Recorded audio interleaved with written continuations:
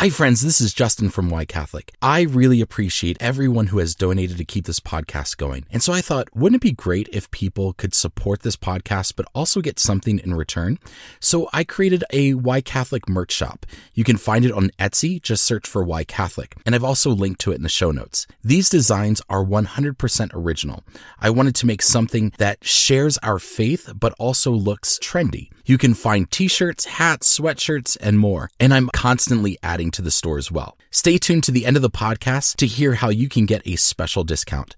Thanks so much for supporting Why Catholic. A friend recently shared with me that her father grew up as a devout Italian Catholic. Before she was born, his wife had left him and they got divorced. He later remarried at a civil ceremony in the courthouse. When the couple had children, which included my friend, he raised them Catholic, baptizing them, took them to Mass almost every Sunday. But he himself would never receive the Eucharist. On his deathbed, a priest came to offer him last rites, which included the sacraments of reconciliation, anointing the sick, and the Eucharist. At first, he refused to take communion, but the priest insisted and assured him of God's forgiveness. My friend asked me why I thought that her father refused communion all those years, and I told her that I didn't know because I didn't know him. But it's possible that he had such a lofty view of the Eucharist and was so ashamed of something in his life, maybe the divorce and getting remarried without the blessing of the church, that he felt unworthy to take communion. Hi, this is Justin Hibbert, and you're listening to Why Catholic, my podcast about the what and why of Catholicism. For the majority of this podcast so far, we have been talking about the sacraments and the sacramental worldview that serves as the foundation for Catholicism. Today, we're going to transition into another topic, the topic of salvation, because after all, that is the point of these sacraments. They are means of receiving God's grace and salvation. I want to go back to that story of the man who refused the Eucharist for all those years. You know, when it comes to the sacraments, particularly Holy Communion, there are two extremes that need to be avoided. On one hand, we should not be flippant about the Eucharist. St. Paul told the church at Corinth that the reason many of them were sick and even dying was because they approached communion in an unworthy manner, failing to examine themselves and discern the body and blood of Jesus. This is what we might call cheap grace. We don't consider our part, our sacred oath, the seriousness in partaking of the sacrament. On the other hand, we shouldn't be so ashamed, so paralyzed by our sins and guilt, so scared of the Eucharist that we refuse the Eucharist altogether for a prolonged period of time. You know, it's one thing to say, look, I've sinned and I haven't gone to confession, so I'm not going to take the Eucharist today. It's another thing to sit there wallowing in shame, never taking the Eucharist, to let that shame and guilt be bigger than God's grace and forgiveness. That's idolatry. The purpose of guilt isn't to weigh us down, but to move us towards repentance and reconciliation with God. These two extremes both are harmful in that they keep us from God and both keep us from recognizing the whole premise of salvation, which is God's goodness, mercy, and grace. Thinking too little of our sins or too much of our sins where we never seek God's forgiveness both blind us from seeing what's really effective about salvation, which is God's mercy. At the end of the day, we are saved by grace through faith. We are never good enough. We can never earn salvation. We don't deserve God's favor. The whole premise of Catholic Christianity is God's grace and mercy given to us. This is the point of the sacraments. Sacraments are the ordinary means by which we receive God's extraordinary grace. Let me say that again. Sacraments are the ordinary means by which we receive God's extraordinary grace. Let me break that statement down, and let's start with a review on the sacraments. The 7 sacraments are what we've been talking about for most of this podcast: baptism, the Eucharist, confirmation, reconciliation, anointing of the sick, marriage, and holy orders. The word sacrament has 2 etymological components: the Latin word sacramentum, which means sacred oath, and the Greek word mysterium, which means mystery. In each sacrament, we make a sacred oath and mysteriously receive God's grace. For example, in reconciliation, we confess our sins. We ask God to help us not sin again. We turn away from our sinful disposition, and God mysteriously and wonderfully washes away our sins. I said that sacraments are the ordinary means of receiving God's extraordinary grace. By ordinary, I don't mean mundane or lackluster. I mean that we can expect that this is how we receive God's grace. When I go to confession or I partake of the Eucharist, I anticipate and expect that God will give me grace. This is not because I deserve it, but because of God's promise to us in Scripture.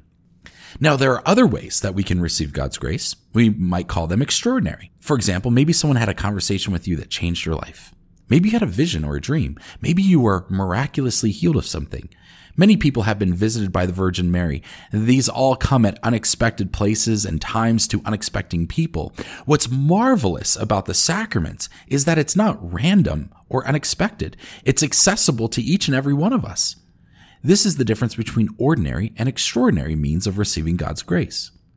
Maybe it'd be helpful also to define grace. As a Protestant, I often limited the term grace to salvation. And for us, salvation was an event in time. When someone quote unquote got saved, they received God's grace. It's sort of like the song Amazing Grace. Amazing grace, how sweet the sound that saved a wretch like me. In the Catholic tradition, however, we talk about grace constantly because we talk about salvation differently than most Protestants, which is the topic for the next episode. Receiving the Eucharist is receiving grace. We receive grace in our marriages. We receive grace at confession. We're constantly talking about receiving grace as though it were an IV drip to our souls. What is grace? Grace is God's power and gift that sanctifies us or makes us holier. It regenerates us or gives us a clean slate and a fresh start. In a word, grace moves us towards eternal life. We become more like Jesus in receiving his grace. One of the biggest misconceptions that Protestants have about Catholics is that Catholics believe in a works-based salvation. A lot of this is just ignorance on the part of Protestants. However, sometimes Catholics can do or say things that give this impression. For example, the phrase holy day of obligation can be a little confusing. It makes it seem like I have to go to church. And this puts the emphasis on me, on what I do, when really the whole point of going to Mass on a holy day is to collectively participate with the universal body of Christ in receiving God's grace. Growing up, I had a number of peers that went through confirmation, and all I heard was, I have to go to confirmation classes. Why, I would ask. Because I have to, because I'm Catholic, they'd say. The way they framed this was as an obligation, but what I never heard was the purpose. The purpose of confirmation is to be sealed by the Holy Spirit. Yeah, there's a little preparation involved, but really, it's God doing all the work. Over the years, I've heard so many people that used to be Catholic that have since joined a Protestant church, and they say things like, being Catholic really was about checking the boxes and doing X and Y and Z. And so I just repeated that because that's what these people told me who were previously Catholic. Now, every time I hear someone say that, I am grieved because they've had such bad catechesis. They've completely missed the plot of Catholicism. Christianity, specifically Catholicism, is about God's grace. It's about receiving his salvation. It's about walking with him. It's about becoming like him. It's about falling in love with him. It's about living as citizens of the kingdom of heaven while we're on earth and then stepping into the kingdom of heaven when we die. And the fact that so many people have missed that vital point is absolutely tragic. Catholicism oozes this idea of grace in very tangible ways anywhere you turn your head. When we pray the rosary, we receive God's grace. When we dip our fingers in the holy water and bless ourselves, we receive God's grace. When we partake of the Eucharist, we receive God's grace. When we confess our sins, we receive God's grace. There are a number of prayers that God gave to the saints. For example, the Divine Mercy Chaplet, which we'll talk about at a later time. And each time God gave these prayers to these saints to pass on to the church, it came with a promise of special graces that God would give the one who prayed them. And so if you're a parent or a CCD teacher out there listening to this, one thing I would implore of you is whenever you talk about a person's part in a spiritual exercise or a sacrament, talk at least twice as much about the grace that they receive from God when they do their part. This is something that I've been thinking about quite a lot. As I've shared on this podcast, my children entered into the Catholic Church with me, and they were 15, 13, and 11 at the time. And so one of the challenges has been teaching them about prioritizing Mass and the sacraments, because previously as Protestants, we would just skip church if we didn't feel like going. And so as we organize our weekend schedule, Mass takes priority. The challenge is that balance between insisting on making things like confession and Mass a priority and our spiritual discipline and our part of it, but also emphasizing that the whole point of it is to receive God's grace. It's a tough and delicate balance. You don't want to be heavy-handed, but you also don't want to be undisciplined and haphazard. The reality is my part in attending Mass pales in comparison to receiving the body, blood, soul, and divinity of our Lord and Savior. My part of confessing my sins pales in comparison to God's part of washing my sins away. My part of giving something up during Lent is overshadowed by this notion that I am becoming more like Jesus. This is so God, isn't it? Whatever little we do, he amplifies it 100, 1,000, 1,000,000 times. The thief on the cross next to Jesus just turned to him and said, "Remember me when you go to paradise." And a few minutes later, Jesus ushered him into the glory of heaven. Mary said yes to God, but God did the extraordinary thing of letting the Virgin Mary become the mother of the Messiah. The focus on grace is the remedy for the errors of flippancy and paralytic shame. The person that would just nonchalantly receive the Eucharist without any recognition of the weight of what they are receiving can be corrected by understanding, even in some minute way, the extraordinary grace of that moment. Likewise, a person who refuses to receive the Eucharist because they are overcome by their guilt and shame needs to understand that God's mercy is greater than all our sin. That if we confess our sins, Scripture says God is faithful and just to forgive us of our sins and cleanse us of all unrighteousness. I talked about reconciliation or confession in episodes 27 through 29. There's a lot of people that are intimidated by having to confess their sins to a priest. I admit, it's a little intimidating for me. It's uncomfortable. It's embarrassing. If you listen to my interview with Father John Paul Kern in episode 41, you heard him say how much he is blessed by hearing confessions because he has a part in breaking the shackles of sin and lifting the weight of shame that's weighing people down. There's a priest I follow on Instagram named Father David Michael. During Holy Week, he heard an astounding 1,167 confessions. Here's what he posted on Instagram. Quote, "Last week, I heard 1,167 confessions. Do I care about numbers? No, not really. Do I care about the salvation of souls? Oh yeah, that's all I care about. And each confession was a soul that walked in with sin, then walked out a new creation.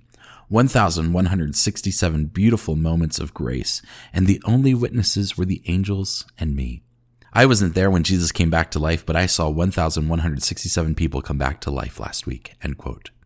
If Catholicism is a house, then a sacramental worldview is the foundation of that house, and the purpose of that house is to receive God's grace, to eat God's grace, to sleep God's grace, to live in God's grace. The sacraments are a conduit between God and man. We don't engage in spiritual disciplines and activities for the sake of doing them, or for the sake of checking off boxes, or for the sake of being part of a club. The whole purpose of sacraments is salvation, to draw us closer to God and allow Him to permeate our lives. Thank you for joining me for Why Catholic. Be sure to subscribe to Why Catholic wherever you get your podcasts. And you can also subscribe to my Substack site and get the next episode in your email inbox. As a subscriber, you get a special discount code to the Why Catholic Etsy store. If you've been blessed by this podcast and you're feeling generous, there's also a way to financially support it, and patrons get some extra perks. To become a free subscriber or a patron, just go to whycatholic.substack.com/subscribe. Also join me on Instagram at whycatholicpodcast, all one word. Thanks again for listening. My name is Justin Hibbard, and this is Why Catholic. God bless you.